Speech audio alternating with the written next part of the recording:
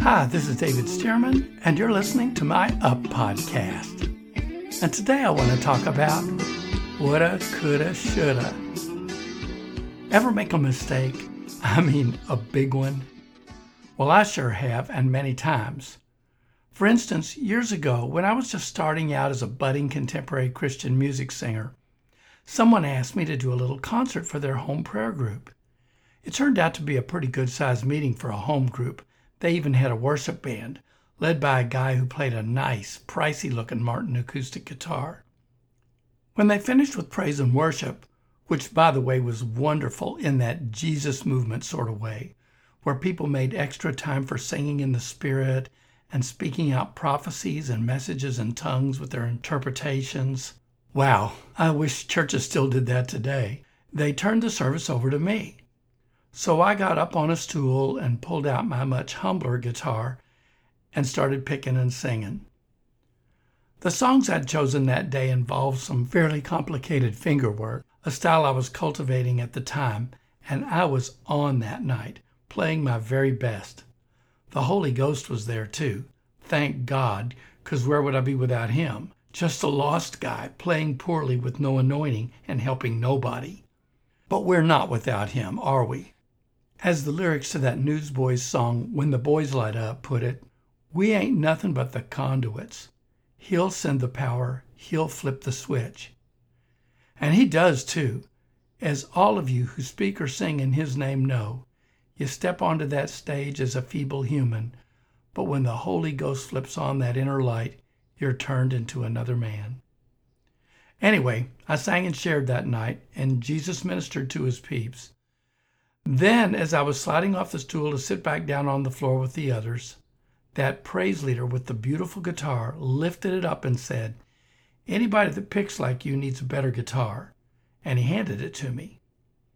Well, I couldn't take credit for the performance, but I could take the guitar, so I did, and carried it home that night praising the Lord. Later I told Diane, it's a Martin D35. I don't know much about it, but I can tell you it's a good one. Best I've ever owned. Then I played it for her. Man, did that thing sound sweet.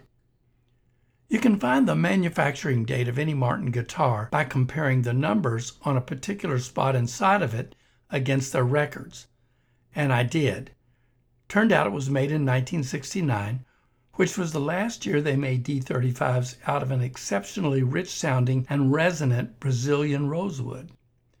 After that, harvesting these endangered trees became internationally illegal. So this guitar was exceptional. I played that particular guitar on the Together Forever album and used it for studio work on a lot of other people's albums. And then I made the big mistake. I sold it for $500. And I say it was a big mistake because a few years later I was sitting next to a guy on a plane where he was reading what looked like a newspaper full of ads for musical instruments. When I asked him what he was reading, he said, "I'm a guitar collector. It's one of our trade magazines." I said, "I used to have a pretty special guitar, a '69 Brazilian rosewood D35, but I sold it." His eyebrows went up. "What did you get for it?" $500, I replied. He sucked in a breath. "Want to know what they're worth now?" "Sure."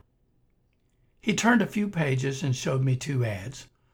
One was selling this same type and year D35 for $34,500 and the other for $35,000. I was speechless. At that time, you could pay 50% down on a pretty nice house for that. I had messed up really, really badly. So now to my point. If I'd known then what I know now, I would have kept that beautiful instrument. I could have kept it. I really should have kept it. Woulda, coulda, shoulda. But I didn't. But regretting what I did then wouldn't change a thing. So instead, I chose to take the Apostle Paul's advice in Philippians 3:13 and 14. "One thing I do," Paul said, "forgetting what's behind and reaching for what's ahead, I press toward the goal for the prize of the upward call of God in Christ Jesus." And I think what Paul was talking about there was essentially the same thing C.S. Lewis expressed in a letter to a friend. There are far, far better things ahead than any we leave behind. Thing is, I sold that guitar about the time I started preaching and teaching. And honestly, I didn't really miss it at the time because I was focused on ministering the word more and more until instead of music, preaching became the center of my ministry. For me, taking the word of God to a lost world represented the upward call of God.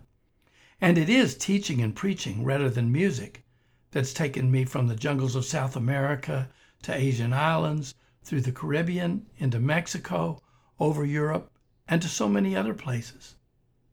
By the way, yes, I still sing these days, and I have a nice Martin too, but teaching and preaching is still my main thing. An often misinterpreted verse from Romans 8 says, "All things work together for good to those who love God, to those who are called according to his purpose." That's Romans 8:28, y'all know it. And it's misinterpreted when we assume that God is the cause of the things that go wrong in our lives. He isn't. God never sends or allows, quote unquote, bad things in our lives. Those kinds of things are caused by Satan, by other people, or even by us alone, since God isn't the source of evil ever. But what God is saying in this verse is that even when bad things do befall us, he can turn them around for our good. And that's what God did with my guitar mistake. I goofed up, but he made things great anyway. Bottom line, I have a nice house. I have a nice guitar, and I get to preach all over the world. So what difference did selling that guitar ultimately make? None. And that's why I continue to hold on to Paul's advice. I forget the mistakes of my past because better things are ahead anyway.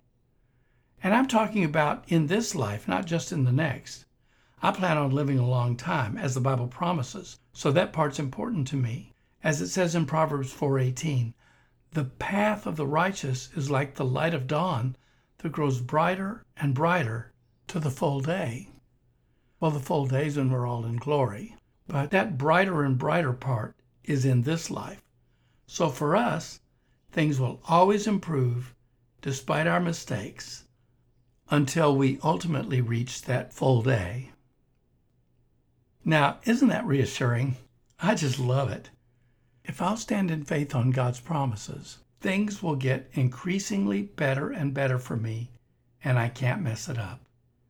So if you feel like you've made a big mistake and you wish you could take it back, instead do what Paul says. Forget what's behind and reach for all the good things that are coming instead. And as you stand in faith, despite your mistakes, life will get brighter and brighter for you, day by day, in every way.